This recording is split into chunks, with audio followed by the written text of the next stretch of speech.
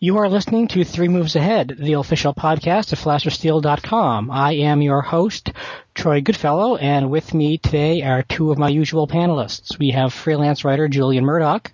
Hello. Do we still count Bruce as a regular? Or is he missed enough now that he's only titularly a regular? We will never fire Bruce Garrick. His job is secure as a Supreme Court justice. And freelance writer Tom Chick. I have a question, Troy. Yep. Can I get you a coffee? Yes. So if Bruce is a Supreme Court justice, That's a terrifying thought. Yeah, are we like interns in a Senate office, or where does that put us? I'm wondering. I think you're an appeals court justice, and I think Julian's a bailiff or a county sheriff or something. I want that job. That's way better. It is way cooler. You want to be the guy with the gun. Hasn't history taught us anything? You always want to be the guy with the gun. The guy with the gun. We do miss Bruce. I wish he would come back and quit with this whole other whatever business he's got going. I can't imagine it's more important than talking about strategy games. Yeah, Bruce is an integral part of this podcast, so listeners, don't be afraid of missing Bruce. He's still a member of the team, and when his schedule clears up, I'm sure we will have him back on.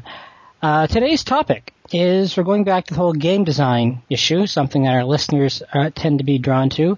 And the topic for today is the problem of runaway victories, games where the rich get richer, the strong get stronger. How do you design around it? Should you design around it? And is there any fun in losing? Tom, you were one of the people who chose this topic. Why do you think this is an issue we should be talking about? Well, first of all, I mainly chose it because it is, it's the middle of July, it's early July, so we're in the throes of summer, and I appreciated the irony of us doing snowballing as a topic. That was my main reason. It was wordplay. And but I actually do have some thoughts on the subject as well, so that's sort of just gravy there. Let's see, what made it come up? I play a lot of RTSs against... I have a weekly little gathering, and we play real-time strategy games a lot. And since we have people of varying degrees of skill, we very often see somebody who's really good playing against somebody who's not very good. And I can't imagine it's any fun for the guy who's not very good to just get completely creamed by the guy who's really good. And it's interesting to me how some games do kind of design around that by trying to prevent snowballing. By trying to help the poor guy who's not very good. And also, too, I think of the few terrible times that I've gone online to play against strangers, and that's rarely any fun, because a lot of games are more than happy to just let people who are better than you just sort of let their victory, let their advantage snowball until you're basically buried under an avalanche of being beaten. Right. Well, let's get some definitional parameters here first, and then I'll go to Julian. What do we mean by snowballing? How do we distinguish that from, just a massive skill disparity? Well, it does also, it's worth pointing out that it's very different in something like a shooter, which isn't resource-based, where, the end of the game is over, and you've lost, 512 frags to 7. That's one thing, because each time you respawn, and in a way, I guess the guy can get better weapons, but it's very different in something like a real-time strategy game, where over the course of the match, you're gathering resources, you're improving your position, you have more units, so that as you lose worse, and as you win better. And the game reinforces that. So that's right. That's the classic problem with most territory control games of any kind, right? I mean, that's the problem with Risk, even, which has exactly one resource, which is you get more dudes. But it has that problem, and to some extent, history has that problem, right? I mean, that's part of the fun of historical wargaming and historical strategy games is you are dealing with those realities, right? And I think the first question is really, is this necessarily a problem, or is this just a feature of a kind of strategy game which many of us actually really enjoy? Right. Well, I think let's draw a distinction between a real-time strategy game where it's like 20 minutes, and and you're done. 20 minutes, 25 minutes, 20, 25, 30 minutes, and the session's over, and you can go back and you can learn stuff.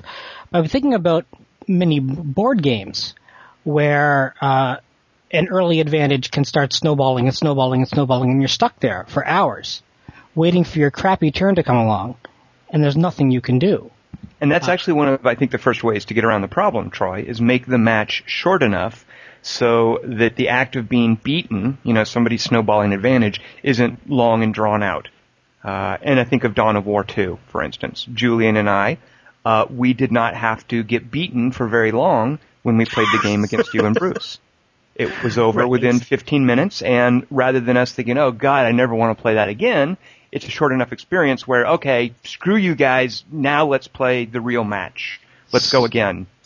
Right. Screw you guys, I'm going home. Let's use two current games as an example then, because maybe people who actually listen to this play current games.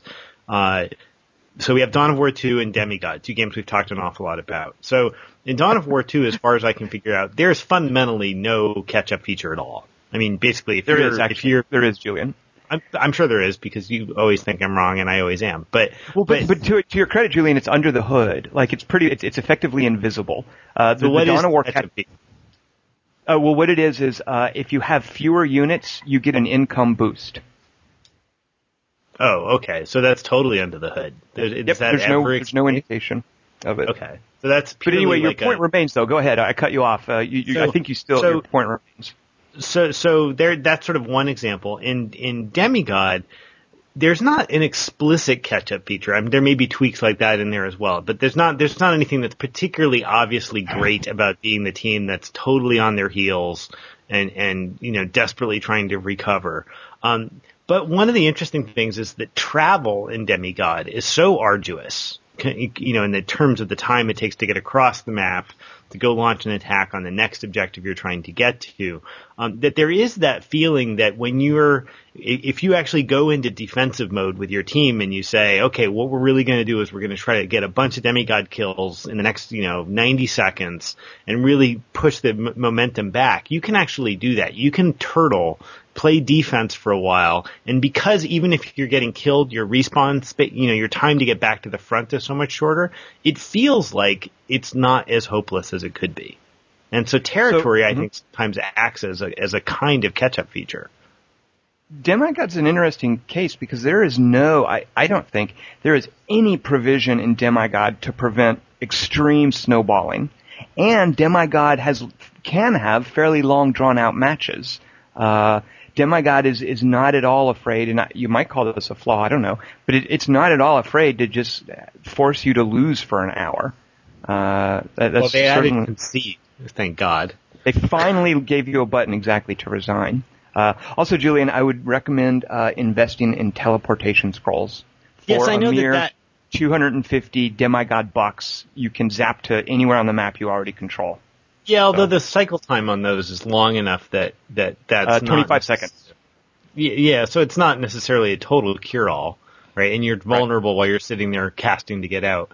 But I think that there is that issue where if you're playing a territory game and the map is designed so that defense is actually really viable and your home base is actually really heavily defendable. I was trying to think of other games where this is true as well.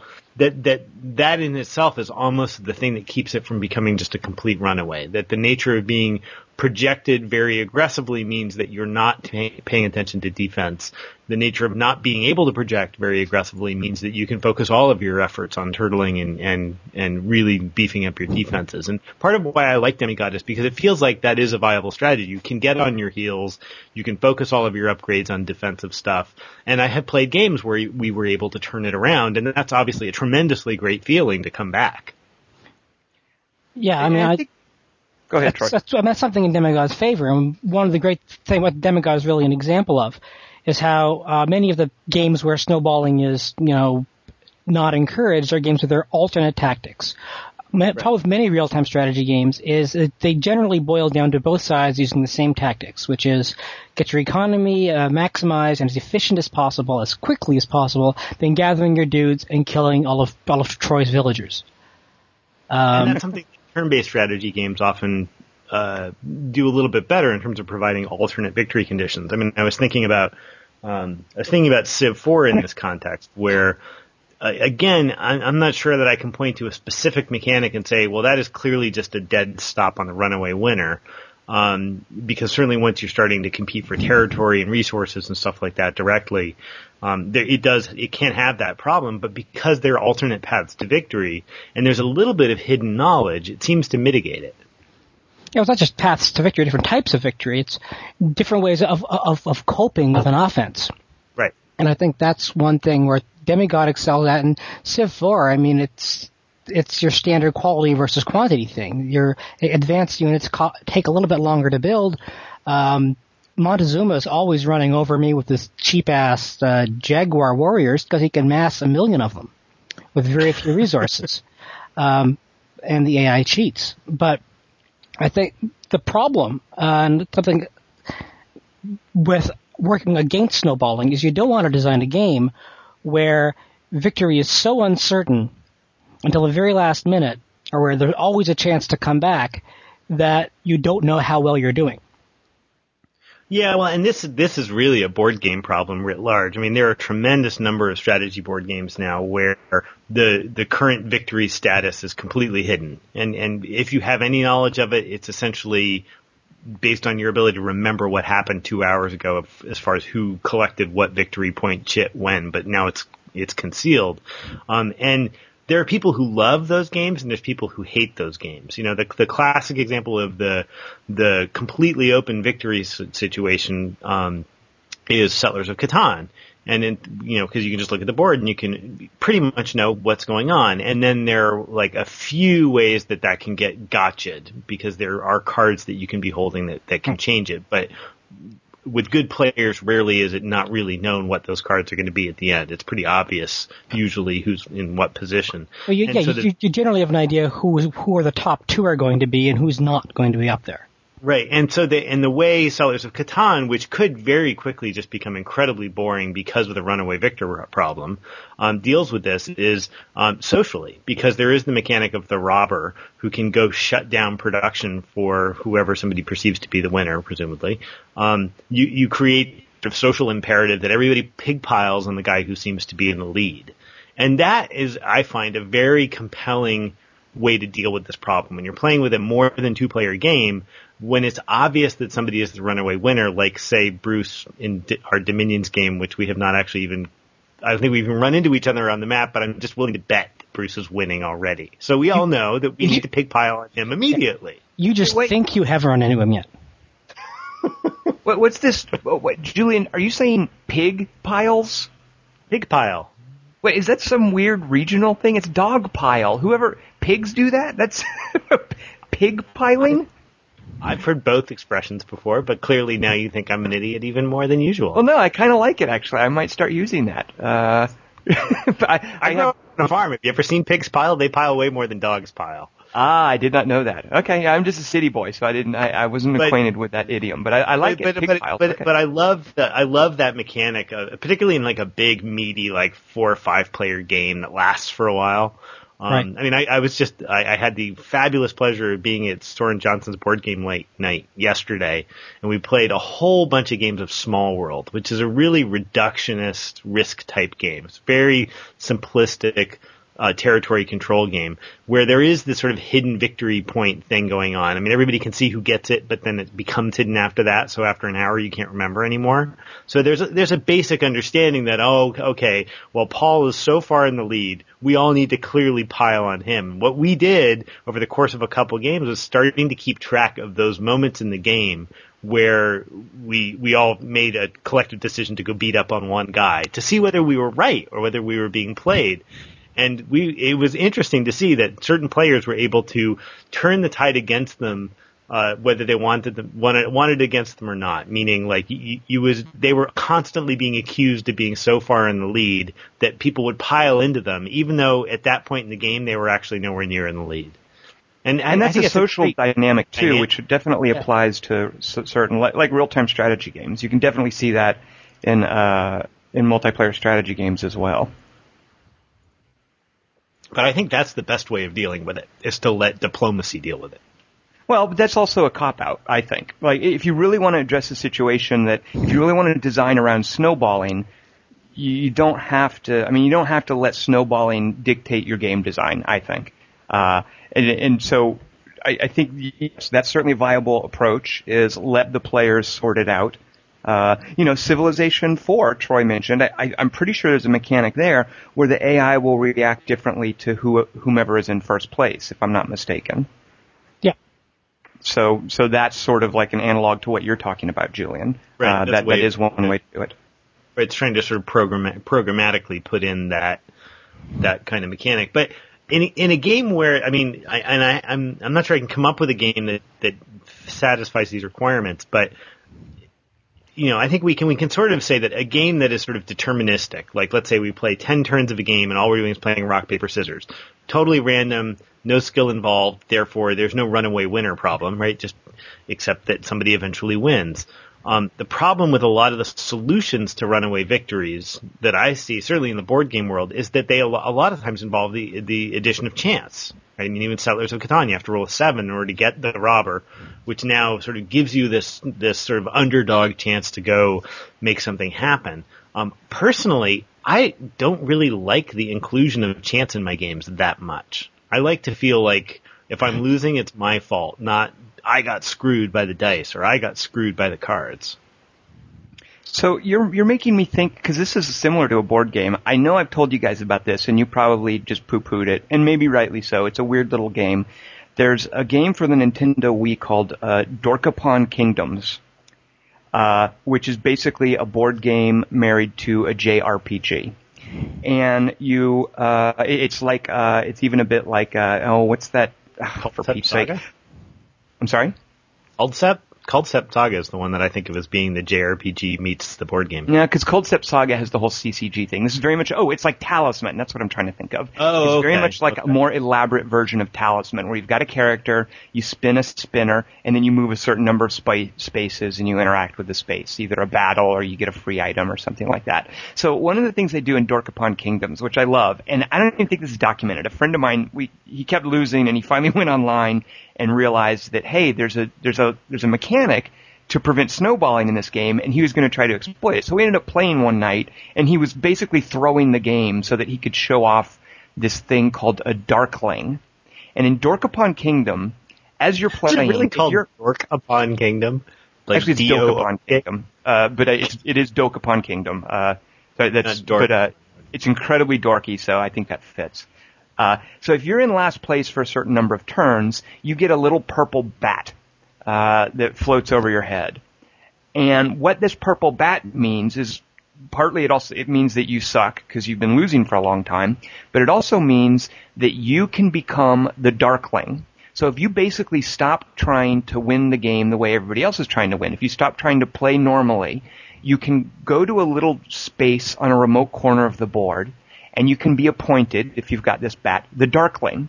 And all the Darkling does, he can't really help himself, but he can tear down everyone else. He's incredibly powerful. He has unique abilities. The game is about controlling towns and then building them up so they're worth more and more victory points. He can just waltz into any town and take it over from a player and turn it over to a neutral monster, so the town has to be reconquered. He's powerful enough to be a one-hit, one-kill against pretty much any other character in combat. So if you're losing, you can become the Darkling for a term of something like 2 weeks and basically be a spoiler, tear down the winners. So you talking about board games, Julian, made me think of the Darkling and Dorkapon Kingdoms. Well, one comment, we talk about Paradox Studios a lot, and I think they do a pretty decent job, or at least have tried, in the Europa Universalis games of stopping the snowballing effect by making large empires very rich, but also very hard to manage. And if you're losing if I'm facing a very large empire, I try to get it in a very long war. Why? Because it's generally going to have lots of different religions, which raises its chance of revolt, lots of different cultures, which raises its chance of revolt.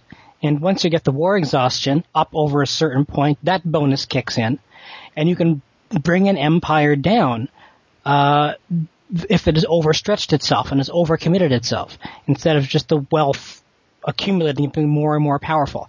The Total War games have never really been able to do this very well. Certainly not as well as Paradox has at being able to put limits on expansion, to say, okay, there are benefits to it, but there's a cost you have to pay. And so the challenge as the opponent is to recognize that you now have access to a catch-up feature, which is, aha, now a War of Attrition actually has some value for me. Right. You have to track is to, manage your own revolt risk. Right. I mean, this doesn't stop people. If you go in the forums, you'll read all of these ridiculous, crazy stories where people take, one province kingdoms in the Balkans and conquer the world. Happens all the time in the real world. Yeah, you have Serbia defeating the Aztecs, and it's just madness. Once you know how the system works, you can really game it, because it really is, because Paradox's virtue is the transparency of its calculations. If you really grok what's going on in the calculations, you can game those quite easily. And that's actually a more elaborate, I like that, Troy, because it's a more elaborate and sort of game world related version of the simple maintenance fee. Right. In an RTS where the more units you have to pay a maintenance fee. And I like how that ties into the sort of the historical fiction. That's one problem, though, with trying to prevent snowballing, is how do you prevent snowballing without punishing someone for winning? But on the other hand, how do you keep a game competitive? So that's a tough one, is you don't want to punish the winner. Yeah, I mean, punishing the winner is fine as long as this is transparent, right? I mean, like if it's completely hidden that being lead costs you X a turn or something like that, then the skilled player can't work around it. But if it's totally obvious what the disadvantage is, like the resource fee or the maintenance fee, upkeep is the classic example of that, where exactly what you have to deal with. I mean, I'm thinking like Sins of a Solar Empire. Your upkeep goes up. You have to start getting bigger capital ships. You start having these sort of real encumbrances to just getting big, but it's really, really obvious. I mean, you run into it. It reminds you of it every time you try to upgrade again. So because it's so obvious, the skilled player can then work around that and say, okay, well, now I need to be efficient. I need to not just get big, but I need to be efficient as well. And so I think as long as that's obvious, I don't necessarily even see that as a runaway winner solution. I think of it as more of a, I guess it is. It's sort of a game compression solution. It keeps the strategic space smaller, which makes it more interesting. And it's not necessarily punishing the winner, because he's also being rewarded by having more resources to play with, a bigger army. So it's sort of it's counteracting his advantage, I suppose. And you're right, Julian, the transparency. So I'm biting my tongue because and you guys might know this, but I think there's one game that solves this that nobody but me has played, and I hate that this game didn't do better. But I'm going to hold off. So pretty much everything you guys are saying, I'm like, oh, Dad, it's so catty. How 12 years old are you? Why don't you tell us about End War? Because the moment I start talking about End War, we can just end the podcast with saying all of this stuff has been solved. Go play End War. Good night, everyone. Well, why don't you explain how End War has? Why don't you explain how End War solved it? End War is so transparent. So End War, in a way, I love the way End War balances punishing the winner and the transparency Julian is talking about. So in End War, what you're fighting over, first of all, the resource collection in war is uniform. The moment the game starts up, we're all getting an occasional, I forget what they're called, space bucks or whatever. We're all getting an occasional space buck to spend at the same rate. So there's no disparity at income rates. We're all, we're all proceeding apace. And the way you gain an advantage is you capture these sites on the map that are called uplinks. And each time you get an uplink that you capture one, you get an extra space buck above and beyond whatever everybody's income rate is. Now what happens is there is, of course, a finite number of these uplinks. And I think on all the maps, I could be wrong about this, but I think on all the maps it's an odd number. So what'll happen is that, like me and Troy, we're playing. There's 7 uplinks on the map. I capture one, you capture one, I get my second, you get your second, I get my third, you get your third. Now, between us, Troy, there's that last uplink. Who is going to get the odd-numbered uplink and therefore pull ahead? Now, the moment that happens, somebody is sort of a winner, because that's partly how you win the game too, is you control more uplinks than your opponent and it starts a timer. But the moment that last uplink is claimed, 2 things happen. the first thing that happens is the guy who didn't claim the uplink, the guy who's the loser, he can immediately take one of the uplinks out of the equation. It's called crashing. Fiction is that he can hack into it, and he can basically change the shape of the map. Suddenly, he gets control over how the map is played, which point is taken out of the equation. Doesn't that seem cheap in context? Like when you're doing it, doesn't it seem cheap, or is it just so obvious that that's going to happen? I mean, because don't people lobby to not be the last dude? Well, exactly. I think that's a part of the gameplay is, am I going to go for the benefit of that last uplink, or am I going to let the other guy get it? And, is he letting me get it, or am I just here in advance of him? So because it's so transparent, Julian, because the moment that you get that last uplink, the other guy's going to get to shut one of them down. Now, he's not going to shut down the advantage in income that you got. He can mess with some of your goals. Well, yeah, because it's so transparent, Julian, I don't think it's cheap. But now here's the bigger issue. The moment somebody gets that last uplink, he then puts the loser. If I get the fourth uplink between me and Troy then is in the catbird seat in terms of when and whether to use super weapons. One of the features in End War are weapons of mass destruction. You don't research them, you can't buy them or anything like that. It's just the moment somebody's losing, he then, at any point, can drop this huge weapon of mass destruction anywhere on the map. He can wait until he finds his opponent's army, he can drop it on one of the uplinks, but the moment he does that, the opponent can then use his weapon of mass destruction. And then that resets a timer where the other guy gets his. So the guy who is losing is then in the catbird seat of when and whether to roll out the big guns. So you're right, Julian. It's once you get to a certain level of sort of knowing how the game plays, it's about, well, am I going to get this last uplink, or am I going to let him get it? And because the resources advance at pretty much the same rate, there's no snowballing. You tend to end a game with, you don't have these imbalances of the other guy just had a bunch of infantry and overran you. Right. So there we go. I think we're done with the podcast. All right, next week. Well, I was actually going to say, I was going to say there's one example here, and I like going back to really simple principles of a solution to this that I would love to see more of, which is the sort of the mid-game alternate victory path. And the example I'll use is playing the card game Hearts, where if you're really behind, you can choose to, instead of playing the positive score game, to play the negative score game, to go to shoot the moon and try to get all of the hearts instead of getting none of them. And I'm not a big fan of trick-taking card games in general, and I'm terrible at them, and I never win at Hearts or anything like that. But I love that idea that in Hearts you can be a couple of rounds in, and decide to just completely change your strategy and actually have a reasonable shot at it if you can sort of both play the game well and play the social game well so that people don't shut you down.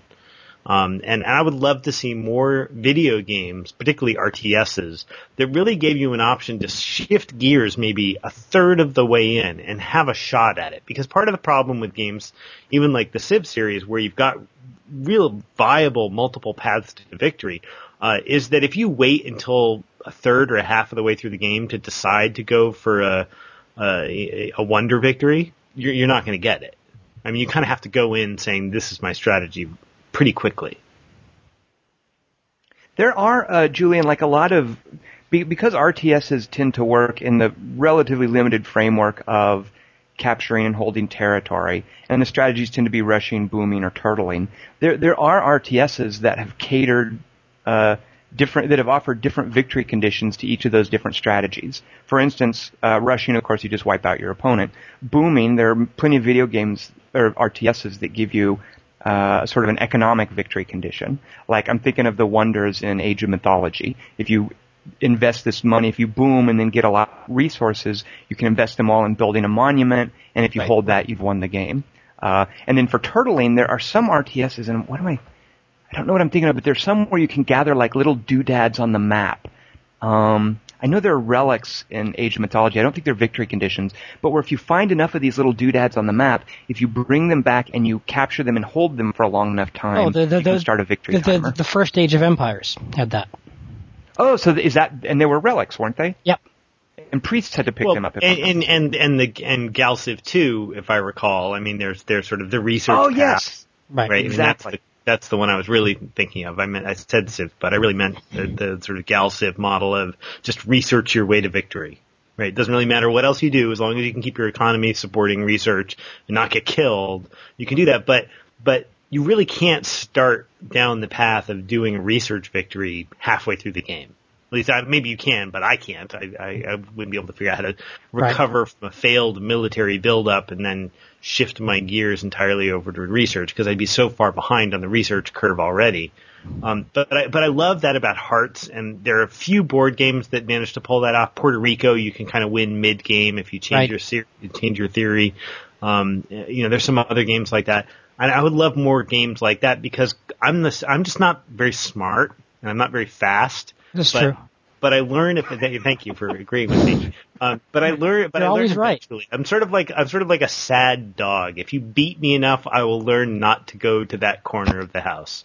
And so I like to be in situations where I can realize I'm screwed and have a chance of coming back. I think of Star Chamber too. Like it's, and that's sort of when you have these different victory tracks, kind of. One of the tricks is making sure they all interrelate too. Right. And I'm thinking of Star Chamber had military, cultural, and political victories, and they were all really tied together very well. Star Chamber is that sort of obscure strategy game / CCG that we talked about many podcasts ago. Right. That also does that very well. But again, I don't think, like you were saying, Julian, I don't think you can really switch mid-game. Like if you're going down one track and you find you're losing and the other guy is sort of snowballing a victory against you, it's probably hard to shift gears. Yeah. You just wait. You just accelerate to the end. Yeah. This is also one of the reasons I never took to the Heroes of Might and Magic games. They all seemed about, that whole killer stack strategy. Right. Is I just build up, I snowball this massive army, and then roll over everything. And it seems like so much of the game is just mopping up against the poor AI. Cause in a way it's no fun to, well, maybe it is. I was going to say it's no fun to be on the winning end of one of these snowballing games. Because it depends. It does depend, yeah. I think. But Heroes of Might and Magic I never really liked because, I don't, once I've sort of won the game, then there's just this sort of formality of then rolling over everyone. Well, but is it a formality or is it a different kind of skill? I mean, I'm going to verge dangerously off the edge of the topic for a second, but my recent re-addiction has been I've gotten totally hooked back into playing Magic the Gathering. And they're fundamentally, I think, three kinds of Magic players. There are Magic players who are just sort of playing the game, and every once in a while they'll open some cards and they'll build the best deck they can, and they're pretty casual. And they always wish they had more money to go buy more cards, but they're not like seriously hooked and saying, I'm going to go spend $500 to build this killer deck. I've never been that kind of Magic player. God, I would hope not. The other two kinds of Magic players are those that play exclusively draft events where, we all buy a couple of packs, we all pass the cards around, and that's extraordinarily strategic, extraordinarily sort of bluffing and almost bridge-like game, where you have to have a pretty sound understanding of the mechanics of the game, obviously, and you need to really understand the pool of assets you have at your disposal. But it becomes as much about sort of forcing people to take cards and the drafting processes. And then when you get to actually playing the game, it's actually somewhat mechanical. You either did a good job drafting, in which case you'll just roll over everybody, or you did a crappy job drafting, in which case you might as well just concede because you know you're going to lose in the beginning. And then the last kind of player, which is the very sad kind of player that I am, is one that really enjoys the fact that there are these maniacs out there that spend all of their time creating optimal strategies. And I would put these in the same categories as people who post, the first 37 build order strategy for StarCraft, right? Oh, well, you need to build, 1, 2, 3, 4, 5, 6, 7, this giant list of build this in this exact order. And then you're set up for this perfect mid-game play. There are lunatics out there that have these things mapped out on spreadsheets. And And I don't do this with StarCraft, but I know people who do, who really enjoy that process of sort of sussing out this optimal sort of professionally developed strategy and then sort of piloting it and seeing how, what it's like to play that optimized strategy. And in Magic, I love doing that. I love taking these decks that total lunatics have spent all their time tweaking and figuring out how to break all the edges of the game, and then piloting that and seeing whether or not I even have the capability to pilot what should be a runaway victory deck to completion. And so when you say, is there really even any fun in just sort of mechanically piloting a runaway victory, I think, yes, there really can be, because there's a certain thrill in knowing that you're doing it right, even though if you're not necessarily the author of your own success. Now, Julian, weren't you, though, saying that you don't like the element of chance? And I may be misquoting you, but it occurred to me when you were talking that I think a lot of what makes Magic work in terms of this snowballing is there is an element of chance in that you can build a great deck, but you don't know what card is going to come up. And that in itself is a great balancing act in Magic, in any good CCG, is that you can be losing, but you hang in there waiting for maybe that last card to come through or something that's going to trump whatever winning strategy your opponent is doing. And I think that is it's not a die roll, so maybe that's partly what you're talking about. But there is that element of strategy. I do think I think card play is unique in a mechanic, because that idea of drawing down a deck where the distribution is changing with every single card that comes out. And okay, so I pulled 6 lands. I know that my distribution for the rest of my deck is really good because I don't have those 6 lands in it, right? And it's also doing it's something that you built too. It's not like a die roll where it can be any one of 6 things. Right. You're responsible for the distribution of that deck. You put it together. Yeah. Right. And this is part of why, to risk confusing terminology, Dominion, not Dominions, Dominion, the card game is so great, is because it pulls a lot of this in where you build your deck as you play, and it does have that somewhat random component where you're constantly reshuffling your deck and drawing another 5 cards off of it, but it was all yours to start with. And so I'm not completely aggressively against all randomness. I don't want every game to be chess.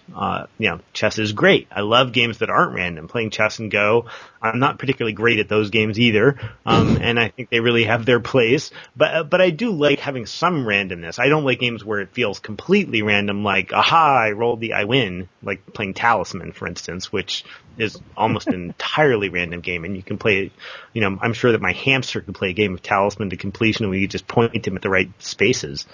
But Magic has that interesting component of you can play the game where you're sort of piloting decks that should be runaway winners in certain situations, and I still find that fun, and I actually find even losing to those decks when I'm just playing some random piece of crap that I put together also entertaining, because how the system works is almost as entertaining as the fact that I'm the one that won it.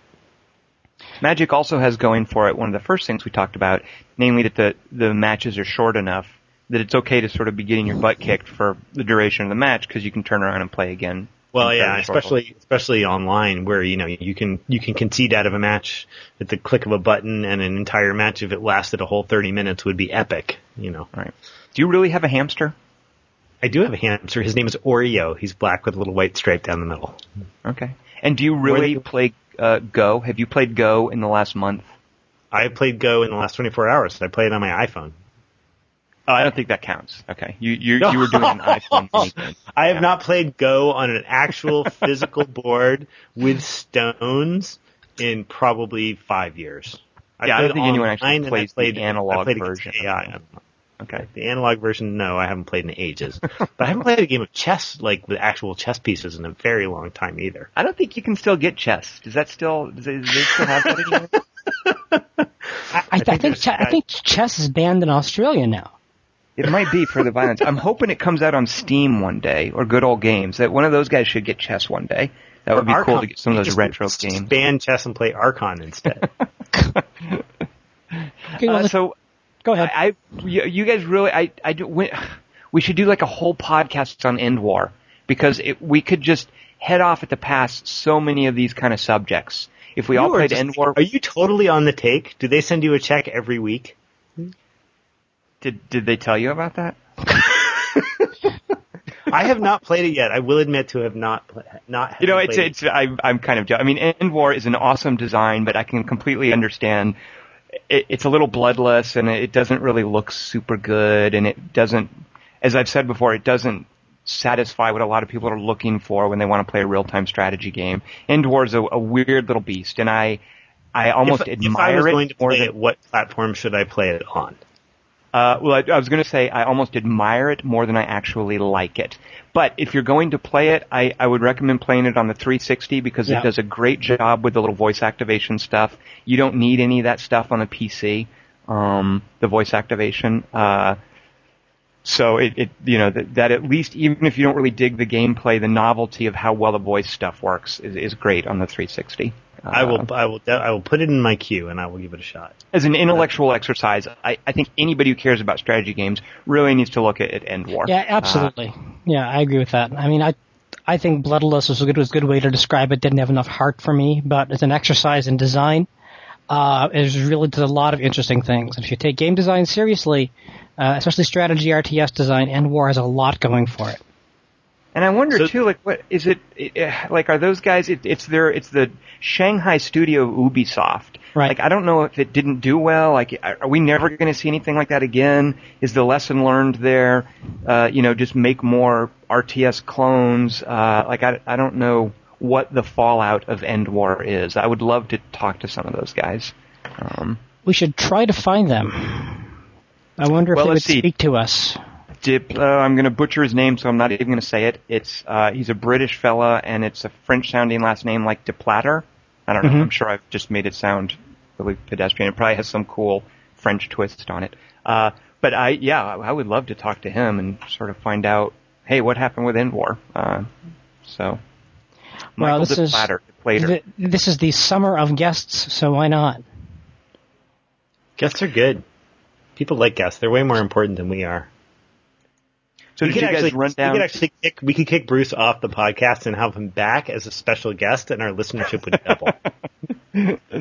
I'm sure Bruce could tell us all sorts of snowballing stories about like hardcore war games with hexes and chits. Oh yeah, I'm sure all kinds of stuff whenever he and H.G. Wells were pushing tin soldiers around on the floor. In the old hex-based war game.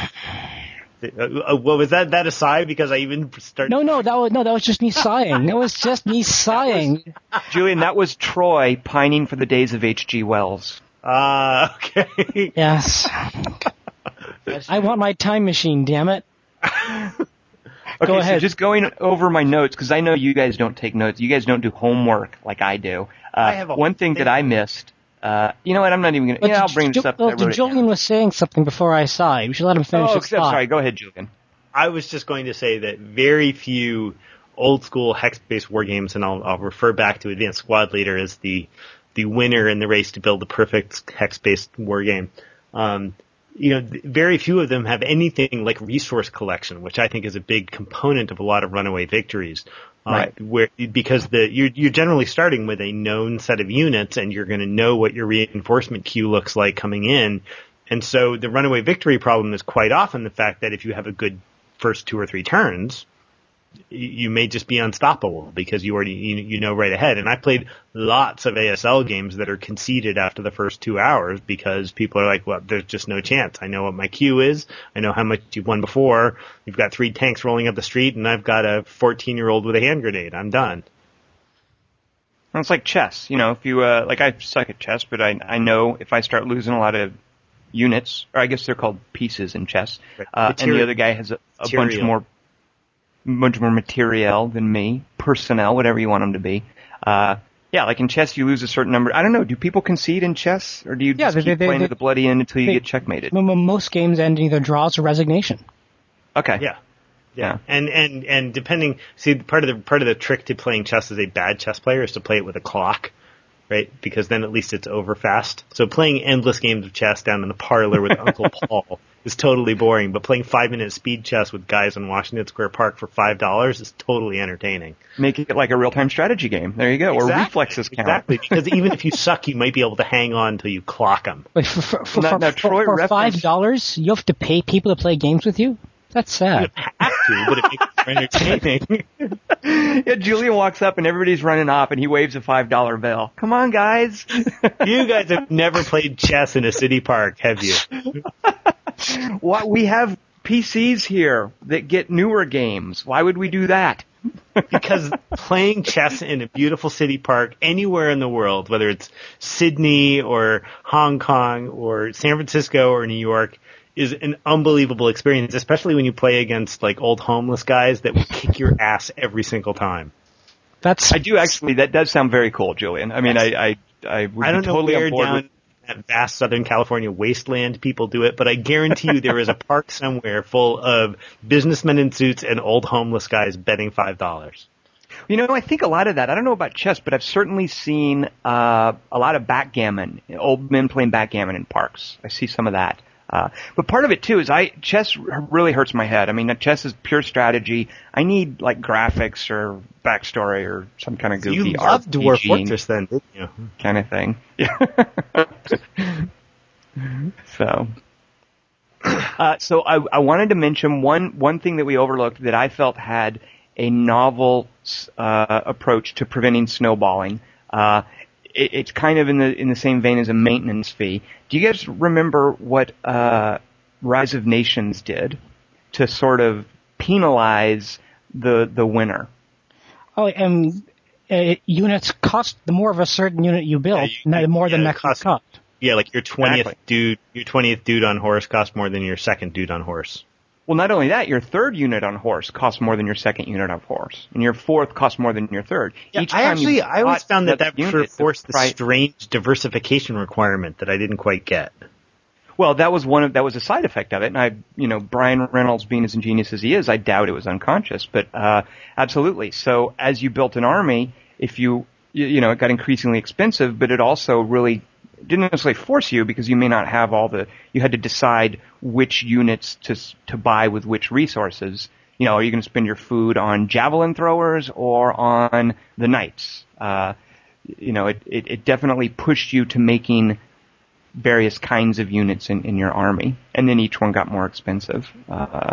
So that's just another example too. If we just had End War and Rise of Nations to talk about, every strategy gaming problem is solved between those two games, as far as I'm concerned. Well, let me bring up a couple of corollary problems to the runaway winner problem. So, one of which I'll call the Julian problem, which is the I forgot to do something on my turn problem. And so the example I'll give is in Dominion, which we guys have been playing.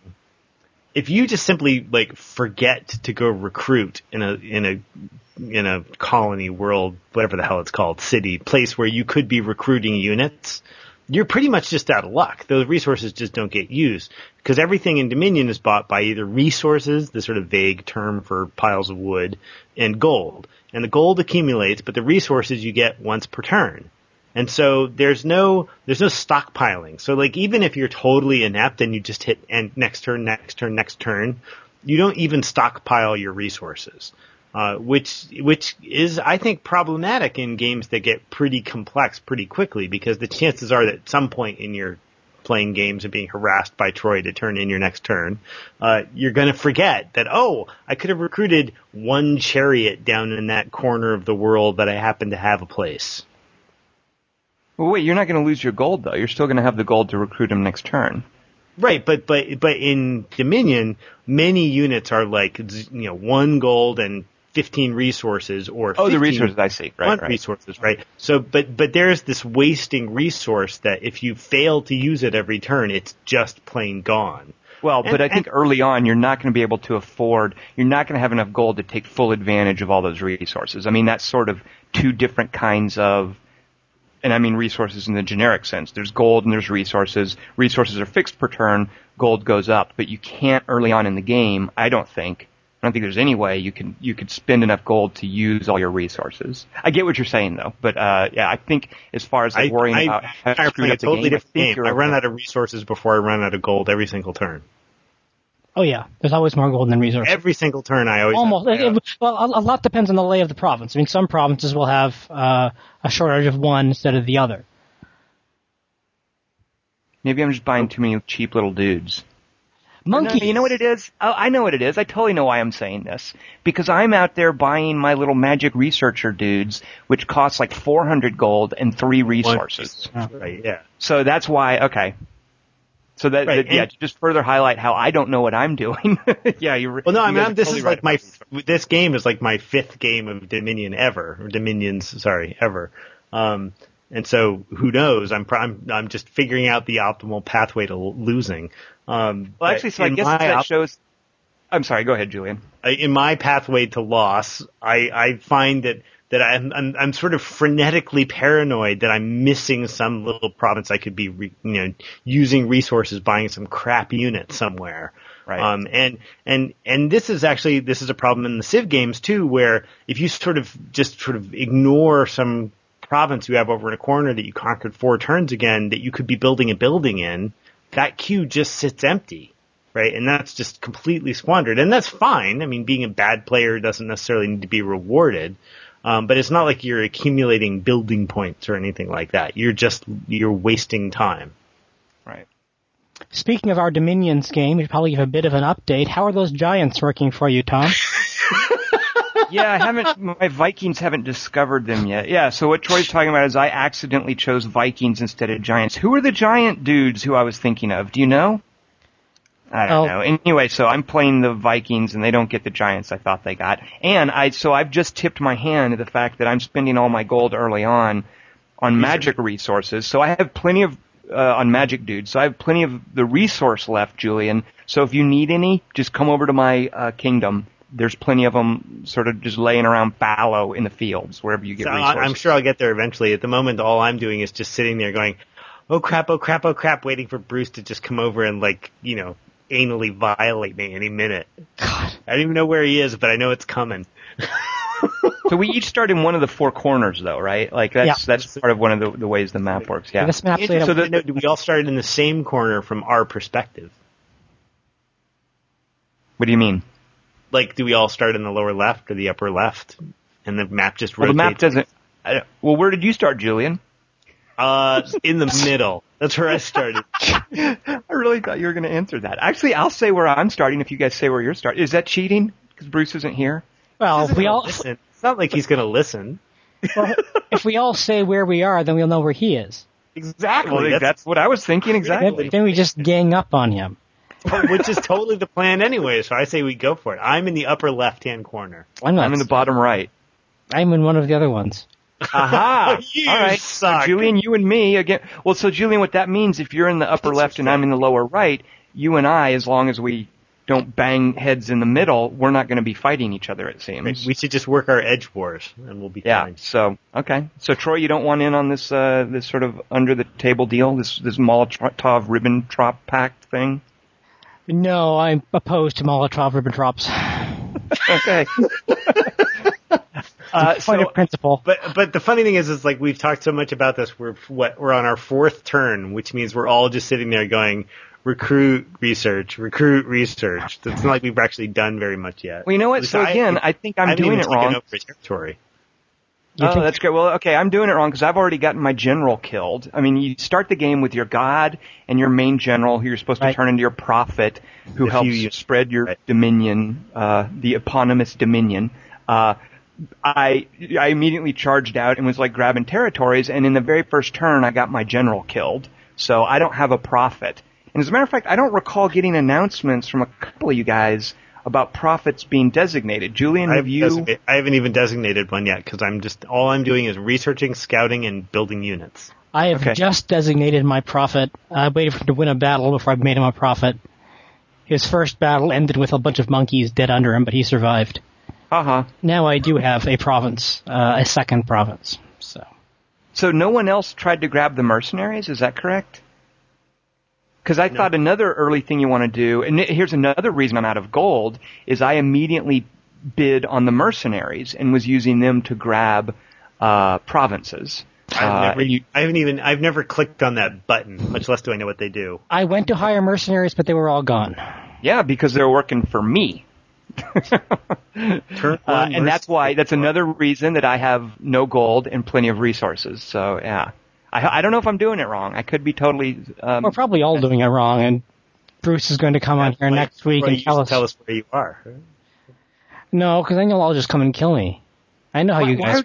We're not going to kill you, Troy. We're not worried about you. You don't know how to play any better than we do. I know. Why would we worry about you? But no, I guess that's honorable of you not to let Julian or I know whether Bruce is to our left or right. But wait a minute.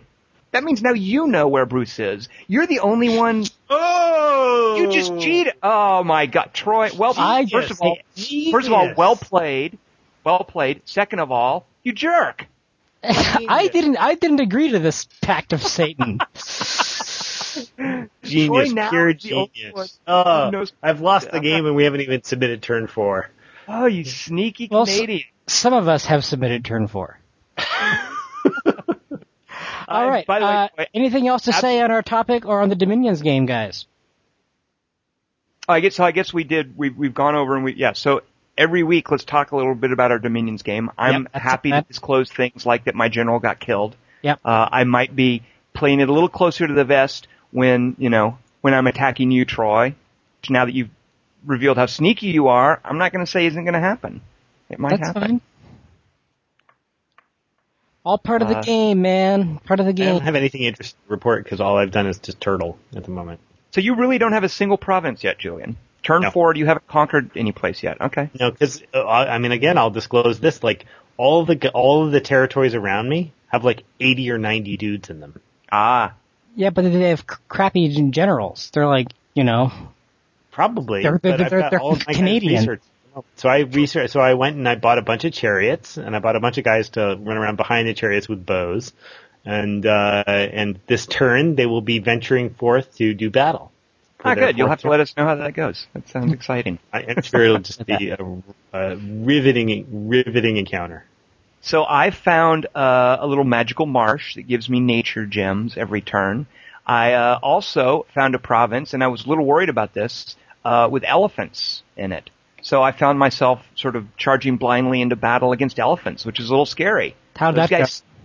I actually won because my pretender was there. I mean, it came down to him. Pretty much everyone but him died in the battle. I don't know if I'm playing recklessly by throwing my pretender into battle like that, but it's helping me get early provinces. So now I have, if I care to spend all the gold on them, I have elephants. Oh, you get to use them, right? Yeah. They're mine. Awesome. All right, next week we have a special guest. Soren Johnson from Electronic Arts will be joining us to talk about modding, a topic of his choice, something he's deeply interested in. We look forward to having him, and we'll also have another update on our Dominions game, try to get a few more turns in before next week. Say goodbye, guys. Goodbye, guys. Everyone.